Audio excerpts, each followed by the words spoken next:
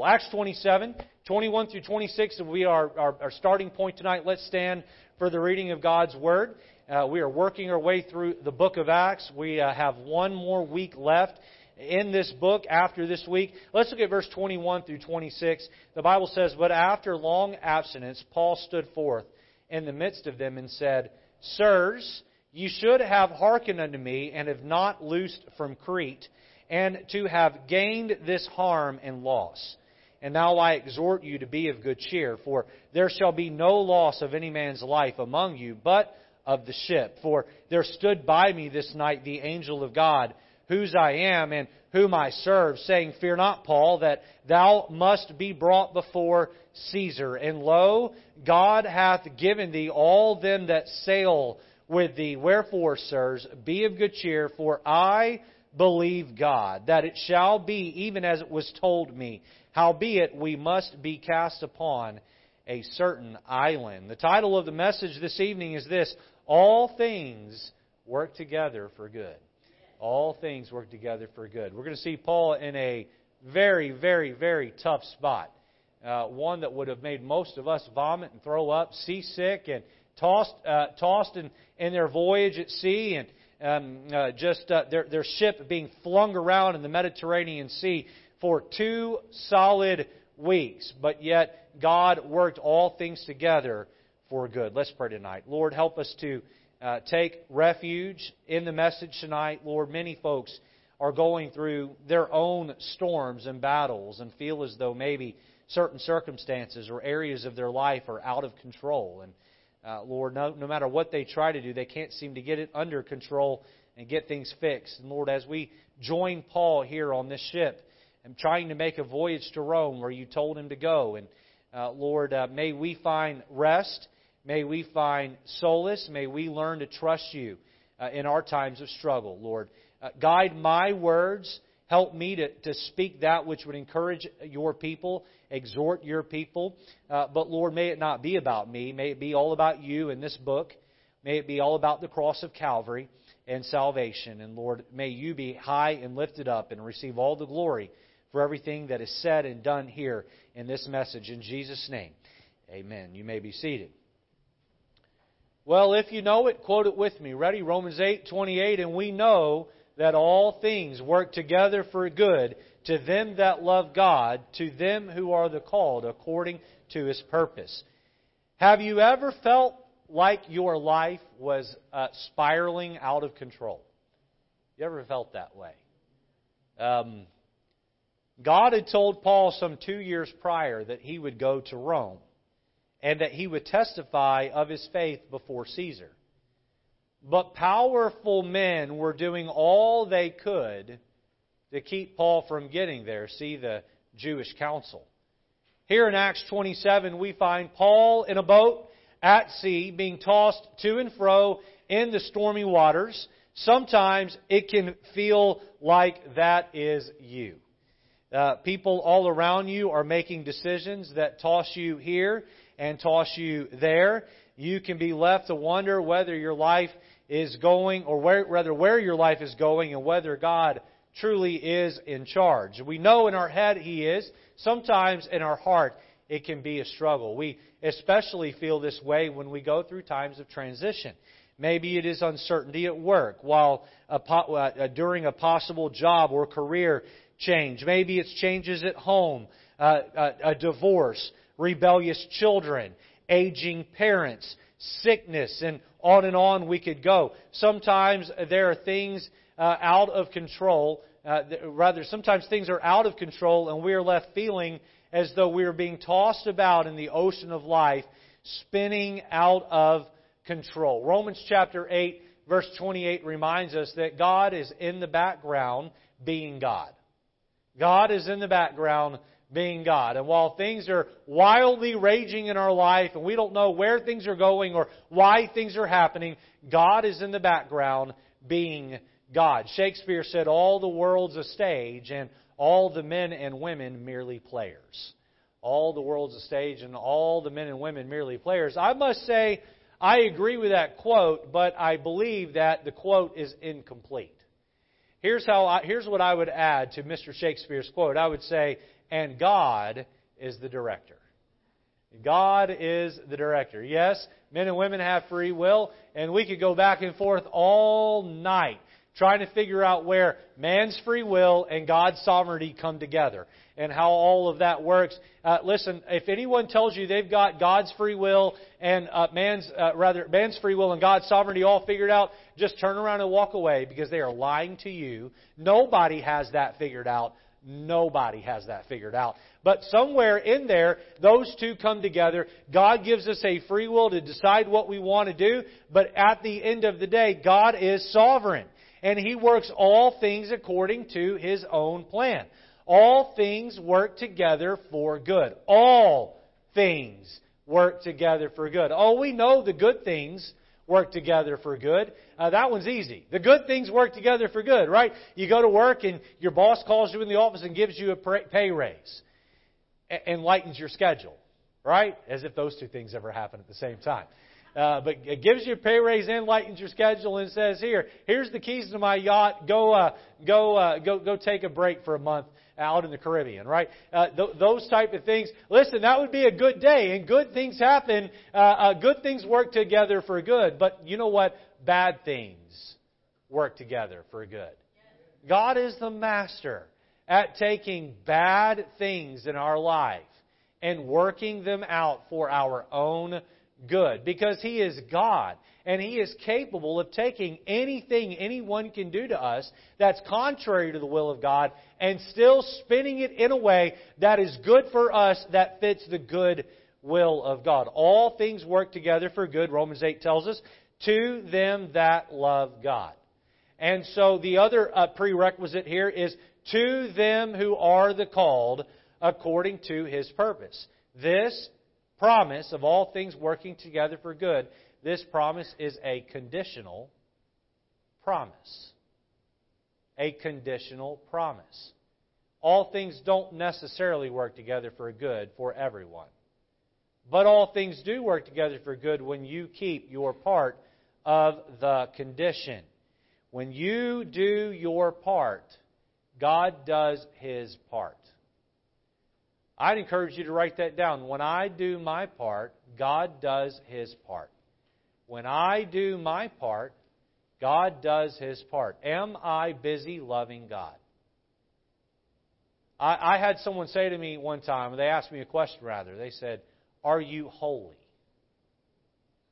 Are you holy? That is an uncomfortable question. Now, it's not uncomfortable when I'm asking you in a group where you don't have to answer. But imagine if me and you were in the car going on a ride, and I looked at you and said, "Are you holy?" It maybe make you squirm in your seat a little bit, right? Especially when you think that God is holy, and we fall way short of God. All right? Another question, do you love God? Do you love God? Just like the question to "Are you holy?" is a challenging question, I think "Do you love God?" is also challenging. Because all of us could love Him more. All of us could love Him more. All of us should love Him more.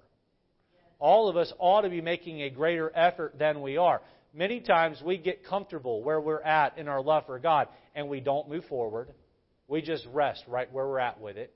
Do you love God? If God's going to work all things together for good, and the condition, the part you must accomplish is that you must love God. You need to stop and say, "Do I truly love God?" The other part of that is all things work together for good to them who are the called according to His purpose. Are you busy fulfilling the purpose, being part of the workmanship, and fulfilling the workmanship that He gave you? In Acts chapter 27, Paul is going to have his life put into harm's way because of some very poor decisions that other people make that are out of his control.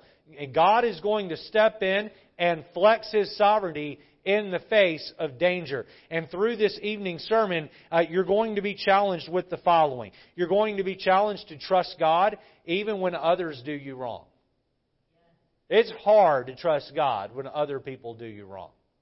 It is hard. As you think, "God, why didn't you step in and stop this?" You're going to be challenged this evening to follow God's plan and not your own during times of transition.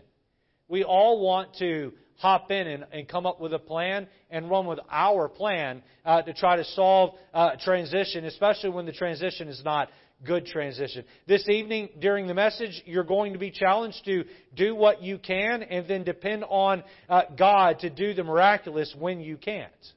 You're going to be challenged to do what you can and then depend on God to do the miraculous that you can. And then tonight in the message, you're going to be challenged to use your faith to calm others while the storm rages on around you and them. So let's jump in tonight and look at 4 observations out of Acts 27 as we journey with Paul as he begins his voyage to Rome. Let's look at this truth. All things work together for good. Let's take notes tonight. Number 1, notice the detailed passage about the voyage. The detailed passage about the voyage. All right, Brother Joe, if you'd go ahead and put that next slide up there. I hope it's readable. More or less it's readable, all right? And so Paul starts out in Caesarea, and as we read from verse 1 down through verse 8, the Bible lays out in great detail how Paul traveled. In great detail, we find it in the passage. Look at verse number 1. The Bible says, "And when it was determined that we should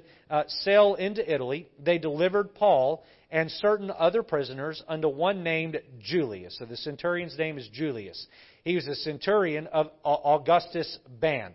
That would be Caesar Augustus or Nero.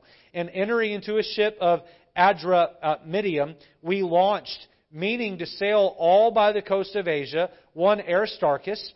And we know about Aristarchus. He was part of the church of Thessalonica, a Macedonian of Thessalonica, being with us. And the next day we touched at Sidon. You look there on the map, you can see they leave Caesarea, they travel up the coast to Sidon. Some of you were here on Wednesday evening when we gave the history lesson on the city of Tyre.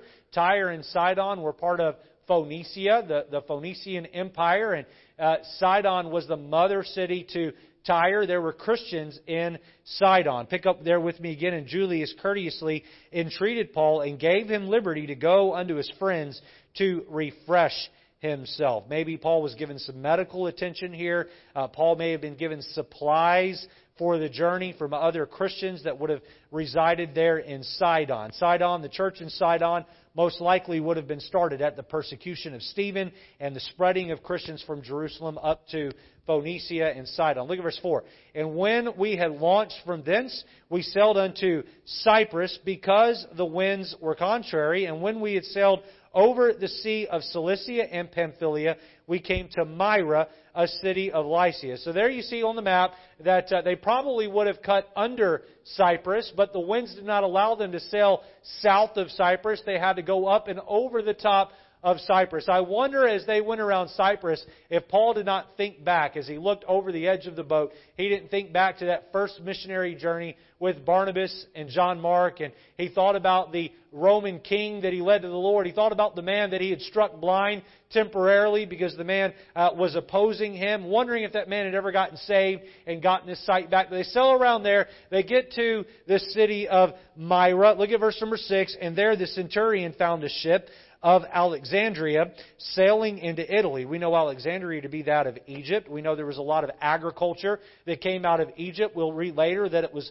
most likely a large ship with wheat on it. Now, if you look at this map, let me just pause here. If you look at this map, the journey from Caesarea to Rome would have not taken the route that they took normally. Why did they go the route that they went? Well, the reason was because this centurion had so many prisoners that he had to look after. He had to find a boat that would get him heading in the general direction. There was no nonstop flight, nonstop boat heading to Rome. And so they took a boat that got them to Myra. And they got to Myra, they switched over to another boat owned by a man from Alexandria. And his intent was to take that wheat harvest to Rome for profit. Verse number 7, "And when we had sailed slowly many days, and scarce were come over against Cnidus, the wind not suffering us, we sailed unto Crete over against Salmon. So look there, you see they're trying to get from Myris over to where they need to go. and they get Cnidus. There's not a lot of wind. That's not a very far journey. And so then they head south, and they're heading toward Cape Salome there. You see it on the top of Crete. All right? And so we get the detailed, the passage details for us their journey. Look with me at verse number 8. And hardly passing it, came unto a place which is called the Fair Havens, nigh whereunto was the city of Lasea. So the wind is not cooperating. This is a boat that's driven by the wind. The wind's really not cooperating with them. They take a long time to get to the Fair Havens there, right on the southern port of Crete, and there they land. So number one, we see the detailed passage about the voyage. We'll come back and reference this map again in just a moment. Notice number two, the dangerous path of the voyage. The dangerous path of the voyage. Letter A, notice Paul's discernment. Paul's discernment. Paul had done lots and lots and lots of sailing. In fact, the book of 2 Corinthians had already been written by this point. And in 2 Corinthians, he mentions how he's been shipwrecked multiple times. He has spent a night and a day in the deep. Paul knows a lot about sailing. He knows a lot about the waters. He's traveled all over the known world and by way of boat. And so Paul's got a good idea. On top of that, Paul walks with God and also has God helping to lead him and guide him. Paul feels as though they should not be traveling any further. Look down at verse number 9. Now, when much time was spent and when sailing was now dangerous, because the fast was now already past, Paul admonished them and said unto them, Sirs, I perceive that the voyage will be hurt and much damaged, not only of the lading and ship, but also of our lives. Look back at verse 9. He talks about because the fast was now already past. What's he talking about there? Well, Leviticus 23:27 says, also on the 10th day of the 7th month, that would be our October 1st, there shall be a day of atonement. This is known as Yom Kippur in modern Jewish terms. It shall be in holy convocation unto you, and ye shall afflict your souls. There's the fasting, the going without food, and offer an offering made by fire unto the Lord. You would take your meal, you'd set it up on an altar, you would burn it instead of eating it, you would afflict your soul, you would go hungry. And so in Acts 27 verse 9, when it's referencing the fast, it's giving us a date. We know that now to be October 1st on our calendar. Now, why is this important? Because it was known in the Mediterranean that you did not do any serious traveling between mid-October and mid-November. Mid-October to mid-November, the storms on that sea, the Mediterranean Sea, were tumultuous. They were dangerous. Typhoons could rip through. We'll see one of those in just a moment. And they were not really to travel. It was known that they were not to travel. They were not to go anywhere. Paul's discernment was, hey guys, we've made it to the Fair Havens. Let's stay here until we get through this season, and then we can continue to travel. So the desire of the captain was not necessarily to travel far. Watch this. The captain only wanted to go just a handful of miles. He wanted to go up the coast of Crete to a city that was better prepared to take in his boat for the winter and give them a better place to stay. The Fair Havens weren't really ready for that, and so there's a conflict in opinion between Paul and the owner of the boat. Letter B, notice the centurion's decision. The centurion's decision. Look at verse number 11 with me. The Bible says, Nevertheless, the centurion believed the master and the owner of the ship more than those things which were spoken of Paul. And because the haven, speaking that port there at Fair Haven, the haven was not commodious to winter in, the more part advised to depart thence also, if by any means they might attain to Phoenix, or modern-day Phoenix, and there to winter, which is in haven of Crete, and lieth down the southwest and northwest. So show us again the map there, if you would, Brother Joe. We'll see here. You see that they're there in the Fair Havens. They're on Crete. And where they were trying to go is along the coastline up to the city of Phoenix. And while, yes, it was dangerous to travel, the owner of the boat said, listen, we don't have to go far. We can stay close to shore, and we'll work our way around, and we'll get to Phoenix, and Phoenix is going to be a better place for all of us to stay for the next couple months, on top of my boat, having a much better plan. You can see there, and we'll get into this in just a moment, that's not really how it worked. They started up the way, and then they got blown out to sea where they would be in trouble. But we'll look at that more in just a moment. Look at verse number 13. You can go back to, you can get rid of the map now. Look at verse number 13. It says, "And when the south wind blew softly." I would encourage you to underline this verse in your Bible. It may not mean much to you right now, but it's going to mean a whole lot to you, I believe, when we get done articulating the truths here. "And when the south wind blew softly, supposing that they had obtained their purpose, loosing thence, they sailed close to Crete." Notice there, it says, when the south wind blew softly. The south wind always blows softly. The south wind always blows at our back and gives us the idea that our ideas of what we want to do and where we want to go, even if they're contrary to the Bible or God's man, the south wind blows softly and gives us this perception that everything's going to be okay. Look there at verse 13. Supposing that they had obtained their purpose. Well, the south wind's at our back, and we can surely make it up around the coast of Phoenix. Phoenix will be okay. We'll be okay. It will be all right. How many people feel the south wind blowing softly and launch out into a very, very poor, life-changing decision that they end up regretting? And they seem to think, well, I've got the wind at my back. This is a good decision. And they have not taken the time to make sure it was of the Lord. Let me give you 3 factors that should all come into line when you make a life-changing decision. 3 factors. And what kind of life-changing decisions am I talking about? Switching careers, taking a job transfer to another city or state, taking a pay raise that's going to radically change your schedule, selling and buying a new home that's going to put you in deeper debt and going to stretch your budget. Maybe you're single and you're looking at getting married. All sorts of decisions that you need to make. Don't let the south wind deceive you, making you think the south wind blows softly. Surely this is the right move. 3 factors that should come into line before you make a life-altering decision. Number 1, the inner voice of conviction. The inner voice of conviction. If you are saved, you have the Holy Spirit of God living within you. His duty is to lead and guide you into all truth. Into all truth. A lot of times when people are making a life-altering decision, you know what they do? They shop around for counsel. They shop around for counsel. They'll go see the pastor. And if the pastor tells them what they want to hear, they put their fingers in their ear and ignore what anyone else has to say.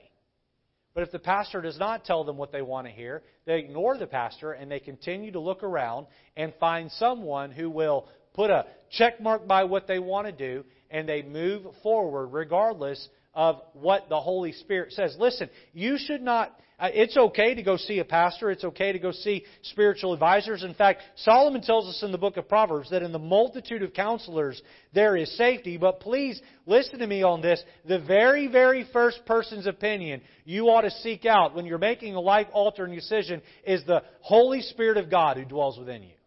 That's the very, very, very first person you ought to seek out. And if you're going to make a life-altering decision, boy, you get on your knees in prayer and you talk to the Lord about that and you make sure it's measured and careful and the Holy Spirit of God is confirming within your heart that it is the right move. Number 1, the inner voice of conviction. Number 2, the voice of circumstances. The voice of circumstances. God oftentimes leads us through open and closed doors.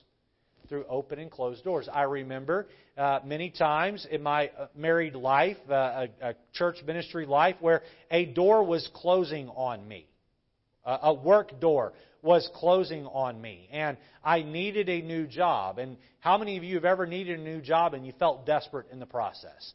Anybody here? You know what I'm talking about? And you know what? You almost want to take the first thing that comes your way. Even if you know it's not the best job to take, you want to maybe just want to take the first thing that comes along. And so, watch. God does lead through open and closed doors. I've had the door slammed on me. I've been pushed out the door and had the door closed. And now I'm standing out in the cold wondering, where do I go next? I'm looking for an open door to walk through. And so sometimes the voice of circumstances is one of those factors that lines up, and God can lead through open doors. But watch this now. Sometimes Satan leads through open doors. Sometimes that door swinging open for you is not the Lord at all. Your boss comes to you and offers you a pay raise and a job promotion, but it's going to take you out of church a couple of times a month. That door may stand wide open, but God's not the one that opened that door for you. There may be an opportunity for you to move to another part of the country, and you think, man, I don't like Connecticut. It's cold, and boy, is it cold. Amen? We've been reminded of that this week, how cold and bitter cold it can be. You think, I don't like Connecticut. It's cold, and the taxes, and maybe I don't agree with all the politics, and I want to go to a state of freedom and warmth and liberty where I don't have taxes bearing down on me. Yes, there may be an open door that is leading you in that direction, but is it the Lord or is it Satan? Is it the Lord? Do you remember the story of Boaz and Ruth? You remember how Boaz left and went to Moab because a door was open for him to leave the starving Israel where there was a famine in the land. And what happens? I'm sorry, I'm getting the names wrong here. It's not Boaz and Ruth. It's Naomi and Elimelech. There it is. And Naomi and Elimelech, they go down into Moab. And guess what? They walk through an open door. But what happens? Mahlon and Chilion die, and Elimelech dies, and Naomi comes back and says, call me not Naomi, call me Mara, for I am bitter. The Lord hath dealt bitterly with me. Just because we walk through an open door doesn't always mean it's of the Lord. How do you know if an open door is of the Lord or not? Well, I think it comes down to the word timing. It comes down to the word timing. You see, Satan always pushes. God never does. Satan always urges us to act on impulse. God does not urge us ever to act on impulse. Satan always says, it's now or never. It's now or never. God never says that. God never says that. God patiently waits for us to walk through those open doors. Many people have rushed through what looked like an open door, only to wish soon afterwards that they had been a little bit more cautious. So we're talking about three factors that need to line up so that you don't let the south wind blowing behind you deceive you and you suppose that you're heading in the right direction only to find yourself in a tumultuous storm. The inner voice of conviction, the voice of circumstances. Notice number 3, the Word of God. The Word of God. God's Word is filled with principles that lead us in the paths of righteousness. God will never lead you down a path that is contrary to the truths found in the Bible. He will never lead you down a path that is contrary to truths found in the Bible. And so if you say to yourself, well, God told me to divorce my wife. God's not going to lead you down a path that is contrary to the truths of the Bible. God told me that I have special permission to talk this way. No, God does not lead you down a path that is contrary to the Bible. God told me that I don't have to go to church. I can stay home on Sundays in my pajamas and worship the Lord there. No, God never leads you down a path that is contrary to the Bible. And so when you are making a life-altering choice. You're going to decide whether or not to go or stay with whatever the choice is. Don't let the south wind at your back deceive you. Listen, you make sure that these three factors, inner voice of conviction, the voice of circumstances, and the Word of God, are all lined up together, and you walk very carefully in the direction that the Lord would have. We see the south. Look back at verse number 13 with me again. It says, and when the south wind blew softly. Paul is advising against it. The owner of the ship is advising for it. When the south wind blew softly, supposing that they had obtained their purpose, loosing then, they sailed close by Crete. We see, letter C, the ship displaced. The ship displaced. But not long after, there arose against it a tempestuous wind called Euroclydon. Just like we name our hurricanes today, apparently they named their typhoons back then as well. Euroclydon was a typhoon that came along and caught up their ship. And when the ship was caught and could not bear up into the wind, we let her drive. They could not fight against the wind. They could not get the boat to go to port in Phoenix. Phoenix, they decided to just go ahead and let the storm take the boat and drive it where it would. Let's go ahead and get the map back up there. We see here they are trying to make it up the shoreline of Phoenix, and the storm comes along, and they went nowhere near Phoenix. And you know what? This is how a lot of people are. They say, well, I'm just going to go a little bit further here, and I'm going to make this little change in my life.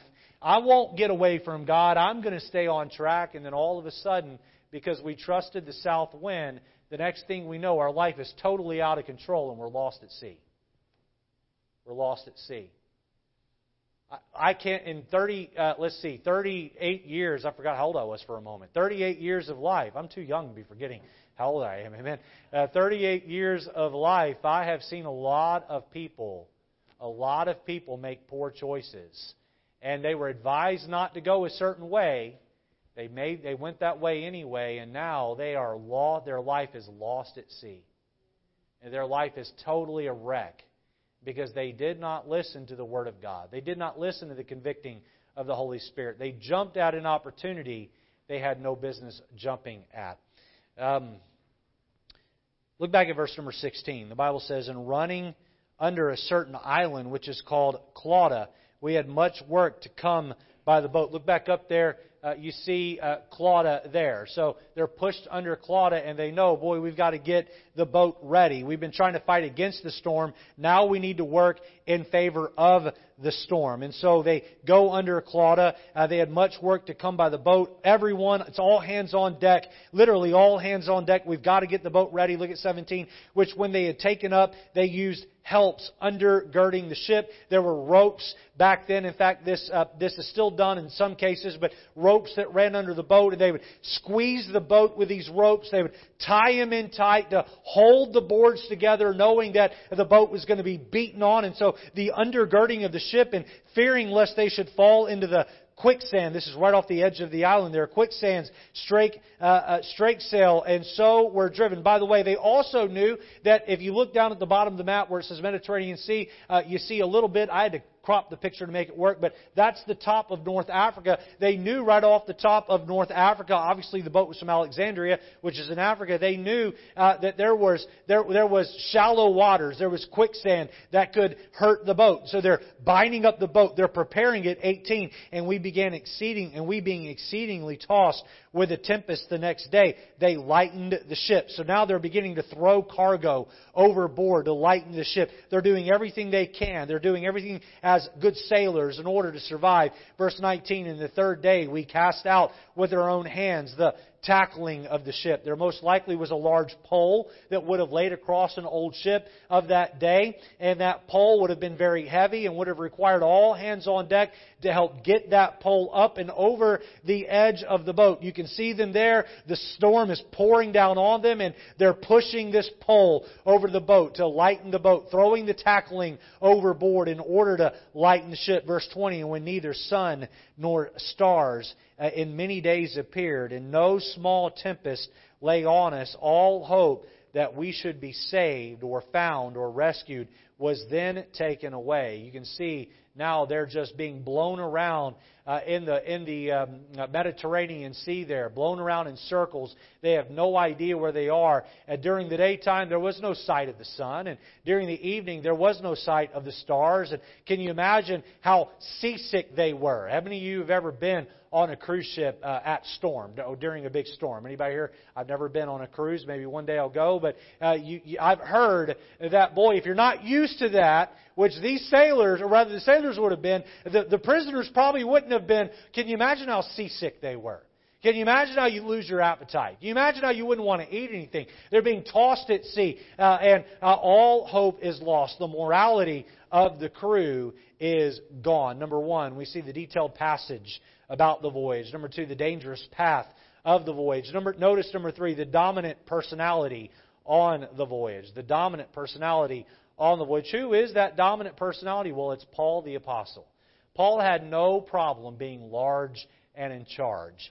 Paul was very good at telling people what to do. He liked to tell people what to do. He was alpha male to the max. If you don't believe me, go to the book of Galatians and see where Paul gets in Peter's face and just straight up tells him that he's wrong and needs to get himself in order. Paul had no problem standing up and taking charge. And we'll see over the next several verses that someone needs to be the leader, and Paul is going to step up and be the leader. As an apostle of the Lord Jesus Christ, and as a man who loved God, and one of only 3 men on the boat who did love God, praise the Lord that he did that. Now, another thing I wanted to show you out of the passage this evening, I want to pull out of the passage, will be a letter A and a B, and I think this A and a B applies to each of us. Notice letter A, the miraculous promised. The miraculous promise. Look down at verse number 21. But after long abstinence, what abstinence is that? That's not eating any food, right? They're lost at sea, and they've got no appetite, and everyone is not really eating. And Paul is not eating either, but for a different reason. He's on his knees praying.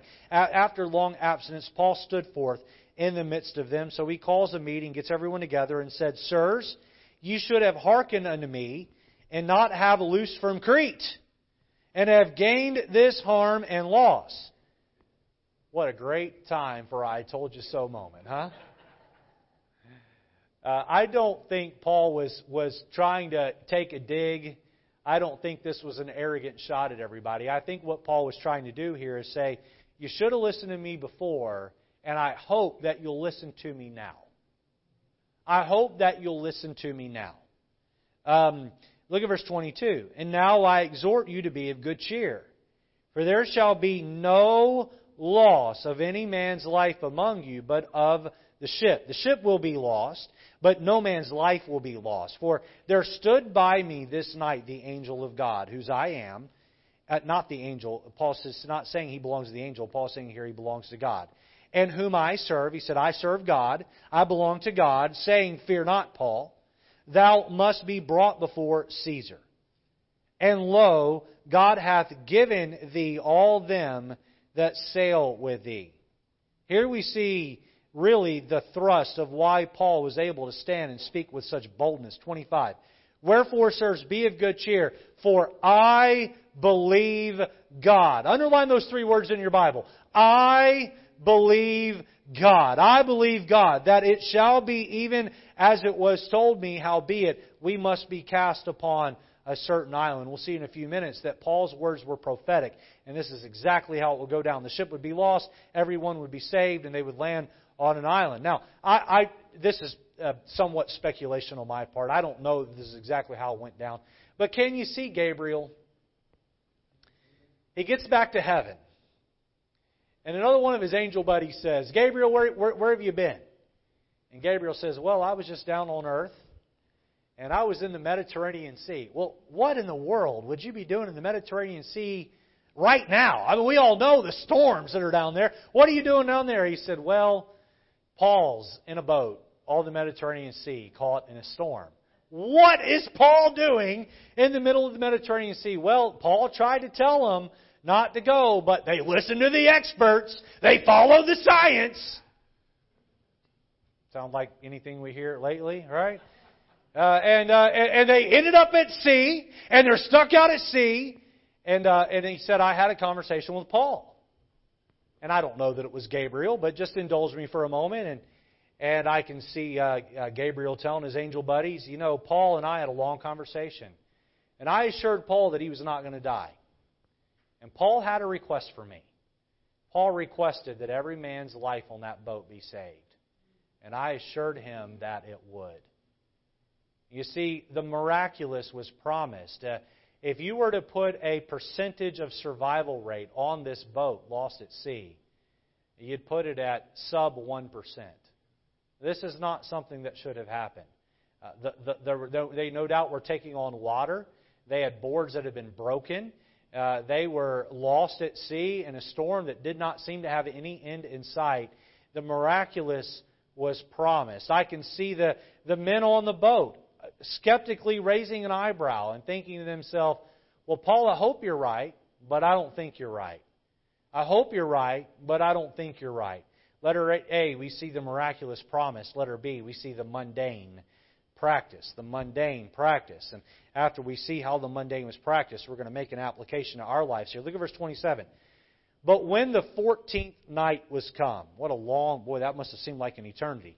When the 14th night was come, as we were driven up and down in Adria, about midnight, the shipmen deemed that they drew near to some country and sounded and found it 20 fathoms. And when they had gone a little further, they sounded again and found it 15 fathoms. Now, to those of you that have no idea what that means, in essence, they're sending down some form of sound wave to see how deep the water is beneath them. And they realize that they're getting near some sort of shoreline. And so they send down these sound waves, and it bounces back up 20 fathoms, and then 15 fathoms. It's getting more shallow and more shallow. They're getting closer and closer to shore. It's nighttime. Look at verse 29. Then fearing lest we should have fallen upon rocks, they cast 4 anchors out of the stern and wished for the day. So they throw them out of the front of the boat. Normally you'd anchor out of the back of the boat, but they threw them out of the front of the boat so that they could secure themselves in place and make sure when the sun came up they could see exactly where they were going and have better control of the boat. And as the shipmen were about to flee out of the ship, when they let down the boat into the sea under color, as though they would have cast anchors out of the foreship. Before we read 31, here's what's going on. They've anchored the front of the boat, and now the crew of the ship is lying. They're being deceitful. They're saying, we're going to let down a boat so that we can get more anchors out for the back of the boat. Paul saw right through their deceit. He said, these guys aren't anchoring the back of the boat. These guys are just trying to cut and run. They're trying to get out of here because they know there's an island nearby. They're going to abandon us. Look with me at verse 31. Paul said to the centurion of the soldiers, except these abide in the ship, ye cannot be saved. Then the soldiers cut off the ropes of the boat and let her fall off. You can see they're prepping this boat, right, to go down. And Paul's like, if you let these guys out of this boat, you're never going to see them again. They're going to disappear. And if we don't have a crew on this ship of sailors to take care of us, there's no chance we're going to be saved. The centurion, who had learned to trust Paul at this point, he looks at his soldiers and he says, cut the ropes. And so they cut the rope, and the boat falls in the water and it's gone. And now these sailors can't escape. They can't get away. Verse 33, and while the day was coming on, Paul besought them all to take meat, or to take food, saying, this day is the 14th day that ye have tarried and continued fasting, having taken nothing. Wherefore I pray you to take some meat. For this is for your health. For there shall not be an hair fall from the head of any of you. And when he had thus spoken, he took bread and gave thanks to God in presence of them all. Paul was not ashamed of his faith. And when he had broken it, he began to eat. Then were they all of good cheer, and they also took some meat. Can you see these guys gathered in the galley of the ship? And Paul is holding up a piece of bread, and he's saying to them, look guys, it's been 14 days and a bunch of you haven't eaten, and none of you are going to die. But listen, you need your strength, and you need to eat. And so he said, I'm going to eat, and I hope you join with me. And every man on that boat picked up their bread, picked up their food, and they ate food. They had a great time, even though the storm was raging on. Look down at verse number 37. And we were in all in the ship 260 souls, 276 people on that boat, in that galley, eating bread that night. And when they had eaten enough, they lightened the ship. So they throw everything else out they can and cast out the wheat. There goes the profits into the sea. And so, listen, what's going on here? God has sent an angel down to meet with Paul. And the angel has promised Paul, your life is going to be spared because I have something more for you to do. And the life of the men on your boat are going to be spared. Now, please hear what I'm about to say. It was not enough for Paul to sit back on his hands and say, well, God promised it. I guess I don't need to do anything. And Paul said, look, I'm going to do what's within my control. And then I'm going to trust God to do what's outside of my control. All things work together for good to them that love God, to them who are the called according to His purpose. That does not mean that you get to sit on your hands and do nothing and say, all right, God, you work it all out. God expects you to use the brain that He put between your ears. God expects you to use some common sense. God expects you to take action and be a part and do what you can. Listen, what if Paul would have stood there and realized, hey man, those sailors are about to bluff and they're going down over the edge of the ship in that boat and they're not coming back. But you know what? You know what? God promised every man was going to be saved alive. I don't need to say anything. I don't want to rock the boat. You see what I did there? I don't want to rock the boat. I don't want to throw over the apple cart. I'm just going to keep my mouth shut. Paul didn't do that. Paul stepped up and he controlled what he could control. And then he trusted God to control what was out of his control. Listen, you have a problem in a relationship. You control what you can control. You show meekness and kindness and temperance. You show humility and you express forgiveness. You work to better those relationships. There are aspects of relational hardships that are out of your control. Listen, you have to let God control what you can't control, but you must do your part. You must do the mundane and leave up to God to do the miraculous. You have a hard time finding a job and you're not really sure where to work or what to do with yourself. You're not sure which career path you want to choose. Listen, you can't expect God to do everything for you. You got to get up off your backside and you got to do what you can control. You've got to do the mundane and leave the miraculous up to God.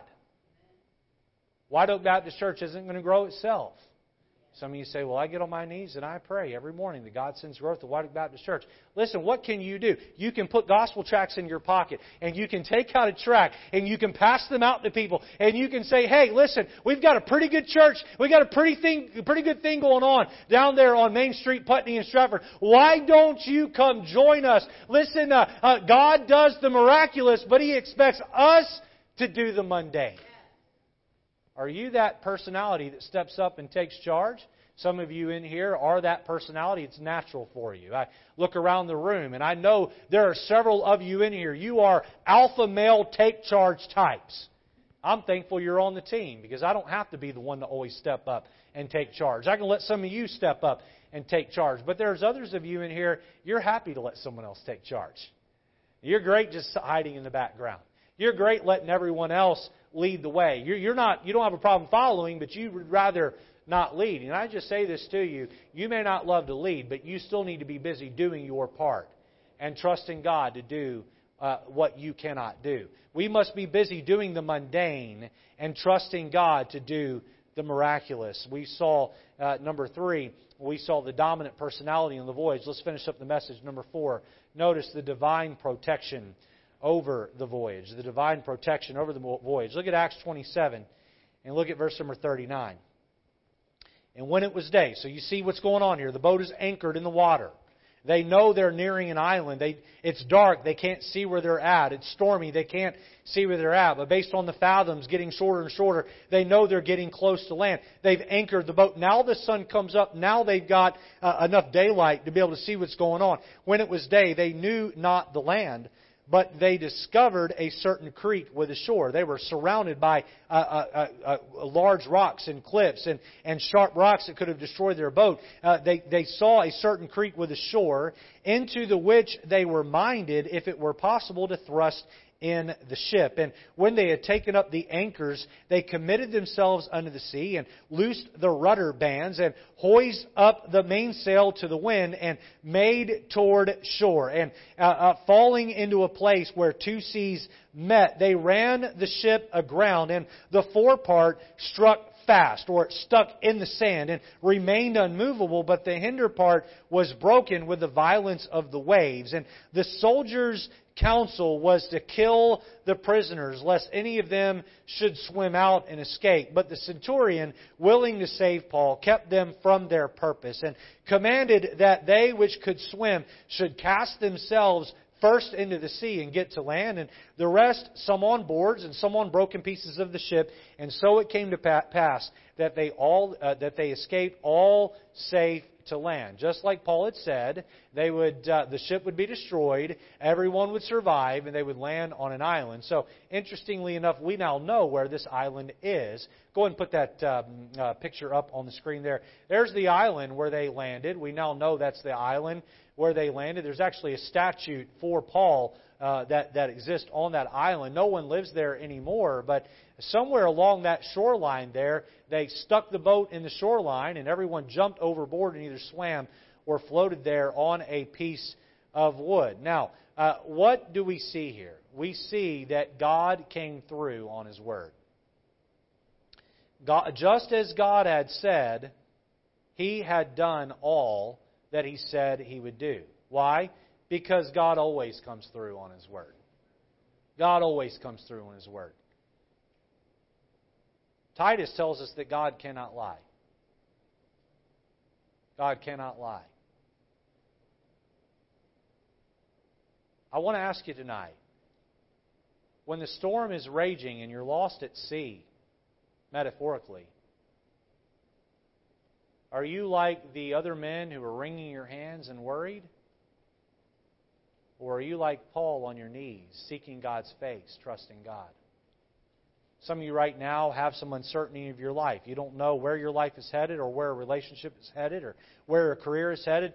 You've got all kinds of hardships you're going through, and you're just not certain what's going on. The storm is raging around you. You're being tossed to and fro. Other people are making decisions that affect you, and you're doing what you can to control, but you feel as though, my friend, all things work together for good to them that love God, to them who are the called according to His purpose.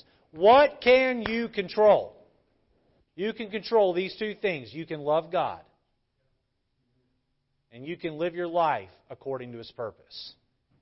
You can do the mundane, and you can trust God to take all of the evil that's against you. You can trust God to put it all together and bring about good in your life. What did the prophet say in the Old Testament? He said, "No weapon formed against you shall prosper." And don't worry about what other people do. You worry about who you are. You worry about what your relationship with God is. You keep Him first, and you trust Him. You really only need to ask yourself two questions. The question is this: am I loving God? Am I living according to His purpose? Am I loving God? Am I living according to His purpose? Can I do those things better? If you can, then do it. And watch as God does His part. Control what you can, and trust God to control what you can't. Let's have our heads bowed and eyes closed tonight. Every head bowed, every eye closed. Control what you can. Trust God to control what you can't. Many of you here are going through some hard things.